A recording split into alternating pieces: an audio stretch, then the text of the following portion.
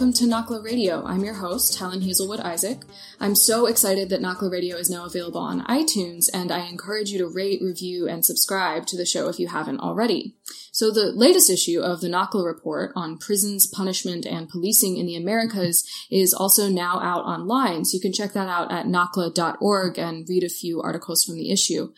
Today, I'm joined by report contributor Moira Burse, who's a communications manager at Amazon Watch, which is an organization that works to protect the Amazon rainforest and the global climate by supporting indigenous peoples.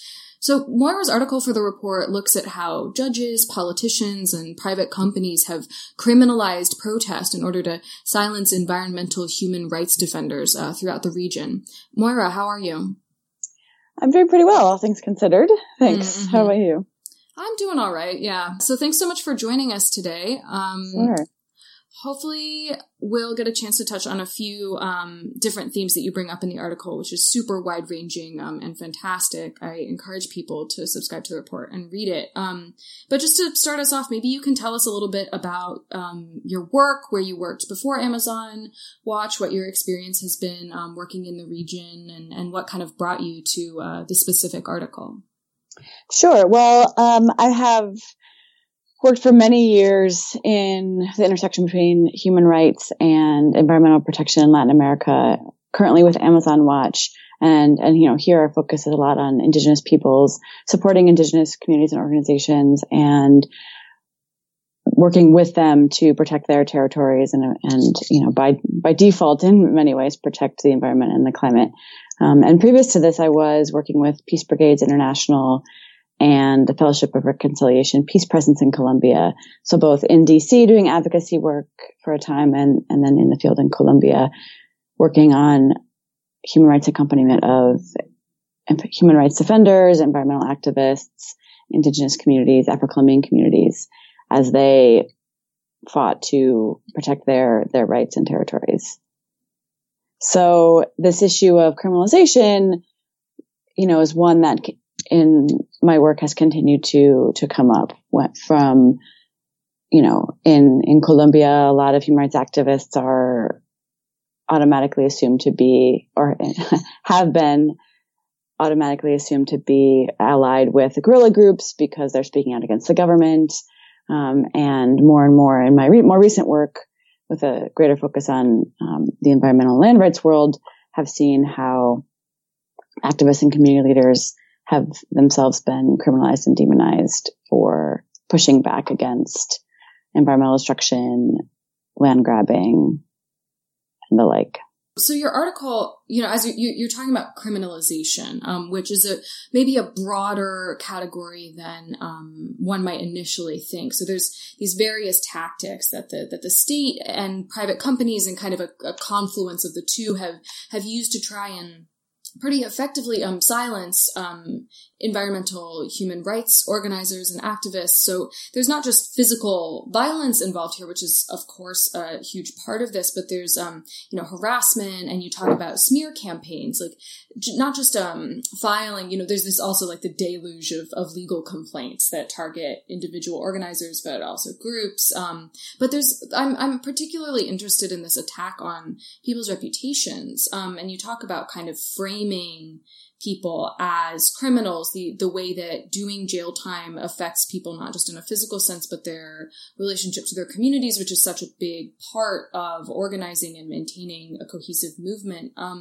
So maybe you can, so there's the physical violence, there's, arresting people, and you detail a few cases, like there's the one with a mayor who holds, what is essentially a town hall, and then accuses the people who attended it of having kidnapped him and tries to charge them with kidnapping, even though he, set up this town hall with them. So criminalization is like, it takes on this pretty extreme quality of like, by any means, by means that are maybe even absurd to us, finding a way to file legal charges against organizers, against people who are advocating for really, in some cases, their constitutional right to be, somehow acknowledged in the process of opening land to private companies. So maybe there's the legal charges, physical violence, and the smear campaigns. What do you think? I guess this like varied approach to criminalizing these activists, organizers, defenders of the environment. What is it geared towards simply like cutting off the movements? Is it about a more like international audience trying to kind of demonize these people on a larger scale? Yeah, I think it's about both of those things. Mm-hmm. On the one hand, I think, and I say this in the piece, that a lot of, actors have turned to criminalization as a slightly, nicer tactic rather than just, straight up killing activists, which of course is something that's happened plenty in Latin America and continues to happen. Don't get me wrong. Mm-hmm. But criminalization in many ways can be less, problematic, shall we say, for the powers that be. And so, and particularly so when they're able to, use the smear campaigns, use the demonization to create this aura around this person that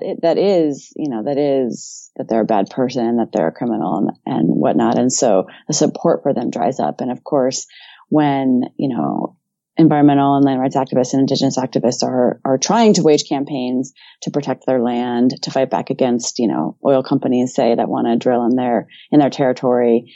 They, one of the main resources that they have at their disposal is wider community and international community support. And so if they are, if they're built up to be criminals or, have these spotty records, then garnering that kind of support or maintaining it is way more problematic.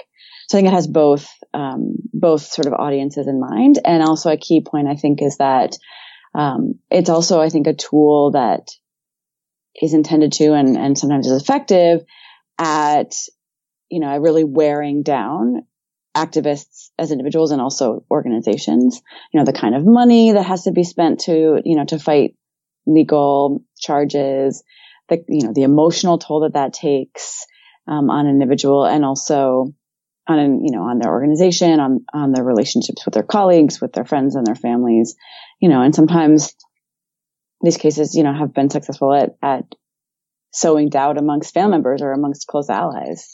And that, of course, has both practical and emotional effects on these activists. Mm-hmm. Yeah. There's a trend that struck me throughout the region, especially thinking about the recent anniversary of the disappearance of 43 student teachers in Ayotzinapa in Mexico, because one of the women that you talked to, Aura, began her involvement in one of these movements as a teacher in a rural community. What I'm interested in concerning Aura specifically, and it's a trend that you bring up kind of in the article, if teachers are in a position that it's inherently political and it becomes increasingly politicized as we look at these rural communities, there are a lot of women in that role, it seems. And you do talk about how this harassment, this criminalization has become gendered. You say, men are at a high risk because a lot of these organizers are men, but there's a very specific sort of harassment that occurs for female organizers. And, how do we see women's specific role in these communities kind of attacked or like mobilized to discredit them? Yeah, well, similarly, I don't want to speak for Aura. Actually, she often goes by Lolita, so that's how I know her as. That's okay.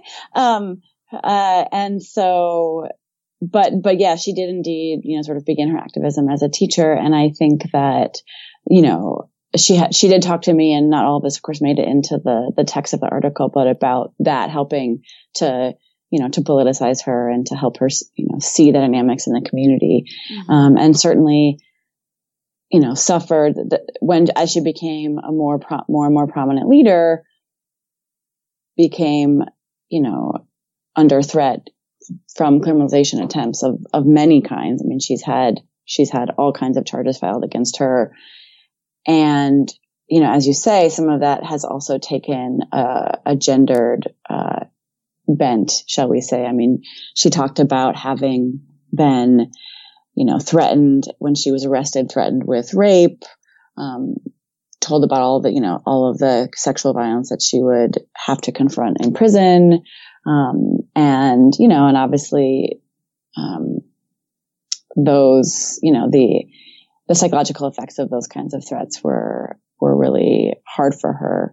Part of what she says that she's done to confront, you know, the pain and the difficulty of dealing with these kinds of threats and attacks is by creating community, both within her home community, but then also with allies and friends, you know, throughout Guatemala and throughout the world.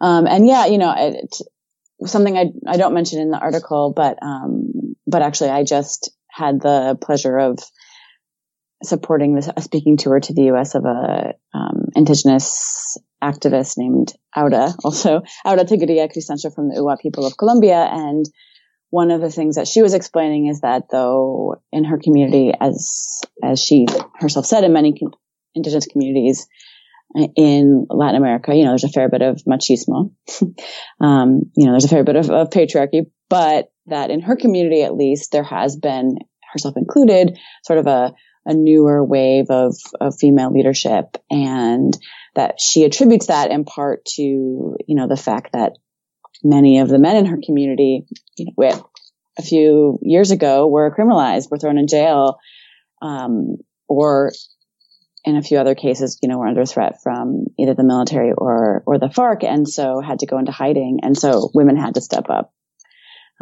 Or perhaps she would say, you know, there was an opening for them to step up. Mm-hmm. And so, but then of course, you know, they, as new leaders, themselves can end up becoming targets, and as women, you know, targeted in specific sexualized ways as well. When it comes to the situation on the ground, you describe a blending of police forces, but also private company security forces. Mm-hmm. And there's some details in the article of violence committed by company employees.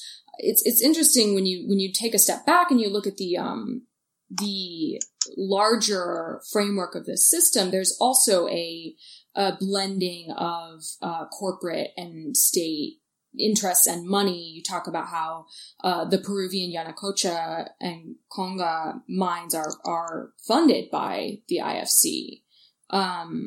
But there's also this, so it's a neo-colonial financial structure, but it's also a neo-colonial sort of policing. So you write pretty early in the article, This neo-colonialism relies on racist attitudes against indigenous and other tribal peoples, providing governments and companies with an excuse to behave as though the resources they encounter belong to them, regardless of the inhabitants of the area or the social and environmental consequences. And of course, as a U.S. citizen, you know, I'm thinking about DAPL, which you immediately bring up right after mm-hmm. that.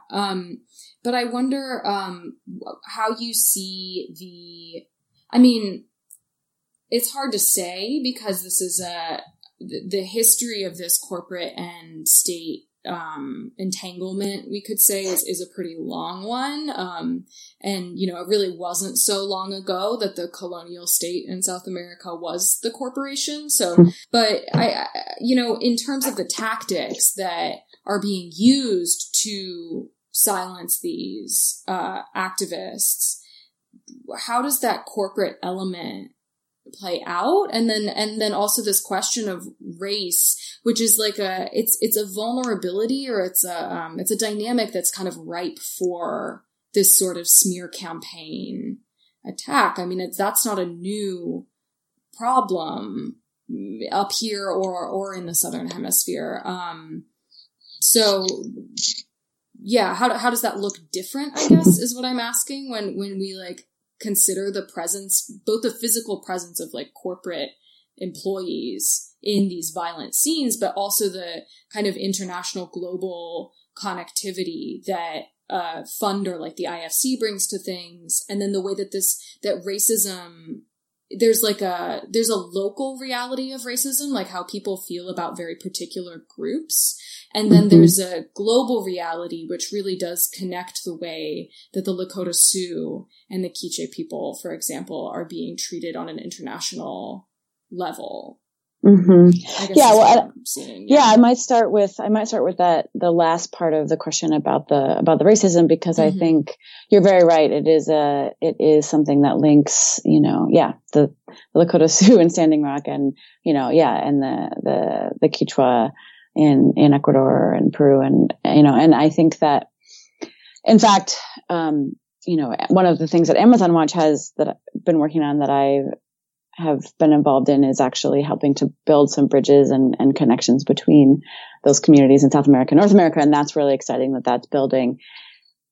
And I think that racism is part of what, as you alluded to, makes a lot of these communities more vulnerable. And I think that's in part why, indigenous communities, have been, particularly vulnerable and particularly, I hate to use the word victim, but for lack of a better one, victim to these kinds of tactics because of, the still prevailing sense that, they're backward, they don't get what progress is, they don't know how to use the new technologies. And, we see that here in the US, and we certainly see that in Latin America as well.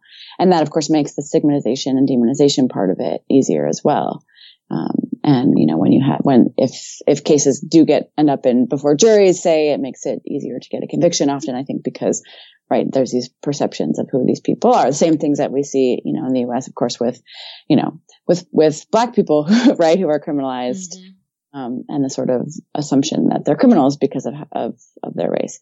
So that's certainly a dynamic at play, and then with regard to the sort of corporate government, links, both sort of on the local level and the more global level. I think one of the things that I include in the piece is some words of wisdom, I'll say, from Gustavo Castro Soto, who's a Mexican activist and pretty well known throughout the region for his, activism and research on free trade agreements, transnational corporations, operations in not just in Mexico, but throughout the region. And, as he explained, as I quoted him in the article, the kinds of free trade agreements, that have been signed in the last decade or so have put in place, these binding agreements that essentially require local governments to criminalize, to sum it up quickly, right? So that, if a protest against a road project blocks construction of the road, the company in charge of building that road, say, can sue the government for not doing enough to open the way for investment as laid out in a free trade agreement, and so then the government, right, to avoid that kind of thing, makes it illegal to block a road. Right. And that's sort of a simplistic way of describing it, but the fact is that, that kind of dynamic has led to a rapid increase in recent years of laws that are pretty draconian in the ways that they restrict protest and restrict activism. And certainly Gustavo in his research is very clear, in his belief of that is a lot of that's directly resulting from these kinds of, global, sometimes bilateral, but, the sort of global trend of free trade agreements that essentially require those kinds of restrictions to be operable. Yeah, that's a really crucial connection, that he makes for us. And it's not to say that this is like the sole cause of developing state policies, but to make that, that's a really,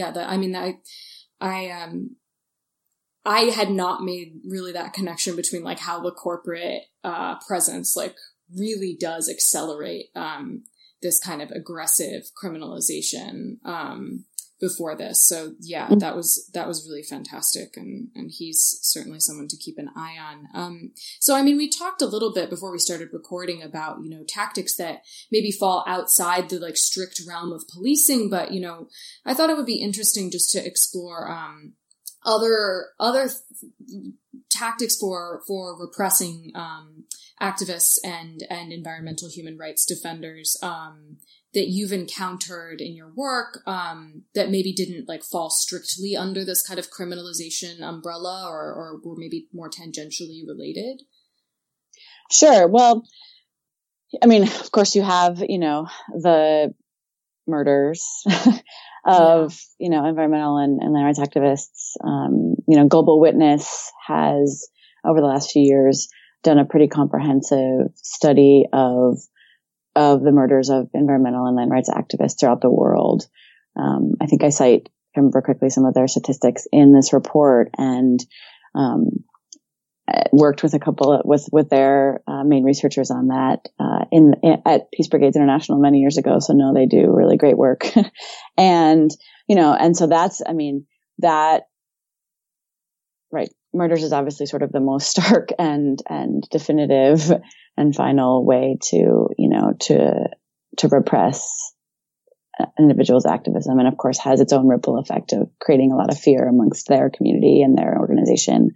And particularly when, there has been a murder within a, community organization, it then becomes even easier to intimidate and silence, because with, even just a death threat or even, a specious, criminal charge can have the effect of silencing, particularly when they know that the final end result could be a murder. Mm-hmm. And another thing that we're seeing around the world and certainly in Latin America as well is, and this is related to criminalization, but is the restriction on the operation of, human rights, environmental rights, indigenous rights organizations. So it might be, restrictions making it harder for nonprofit, society organizations to form or stay open, restricting the kinds of funds that they can receive. In some countries, they're not able to receive funding from outside the country. In the case of Ecuador, under the Correa administration, some allies of Amazon Watch's were actually shut down in 2009 because of, their analysis was because of speaking out too much about the government. And to name another example from Ecuador, the National Indigenous Organization, has had problems getting their elected leadership from within their the bases of indigenous communities throughout the country, and including the Amazon, have had difficulties getting their elected leadership recognized because the government had other leadership they wanted to recognize. That last piece in particular has changed with the new government, but those kinds of tactics have definitely been used as well. The article does a really great job of tracing a common thread through a quite big region with a lot of different dynamics going on. But I guess I'd be interested to hear, where specifically you are looking as the trend develops, where you're looking to be of use, in your capacity as the communications manager at Amazon Watch, but also just kind of in general as the situation develops, what sorts of moves on the part of different states you're watching, and then also, Lolita, the woman that you talked to in Guatemala, talks about community building as a way to kind of heal and to resist this sort of onslaught of stress that comes with this sort of harassment. And you end the article with a really beautiful solicitation from her. She asks, to join us, create community with us. I invite all who read this article to join with us, which I thought was really beautiful. And perhaps you can add a postscript to her invitation and suggest some ways that Naclistas can, in fact, join with people like Lolita and can contribute to the struggle. Sure. Well, as the communications and other hats I sometimes wear manager here at Amazon Watch, obviously my focus is largely in the Amazon basin region. So, even writing this article was a dip back into other parts of the region that I have since taking this job been less involved in. So I think probably my main focus will continue to be on the Amazon basin region, given capacities, but also having, developed friendships over the years with people like Gustavo Castro and Lita Chavez, of course, keeping an eye on their cases. And then certainly just from what I've been able to observe in my reading and research, Honduras is a country that is high up on the list of all kinds of human rights abuses. So definitely one to keep an eye on. And here at Amazon Watch, I've been working with my colleagues at making sure that we are finding ways for individuals to take action in support of our Indigenous allies and in some cases non-Indigenous allies that we work with in the region who are at risk. So, we have a take action page on our website that is a source of actions that people can take. I'd also recommend, I just actually joined the board of the Latin American Working Group, LOG, and they also are a good source of information and actions to be taken, particularly geared towards U.S. policy in the region. And of course that overlaps with economic policy. And part of the reason I joined the board and part of the reason I was asked to join the board was to help the organization do more work on in the environmental and Indigenous rights world. And so we can hope to see more of that coming from LOG in the future soon too. Fantastic. Oh, that sounds great. Moira, thank you so much. Thank you so much. Happy to do it.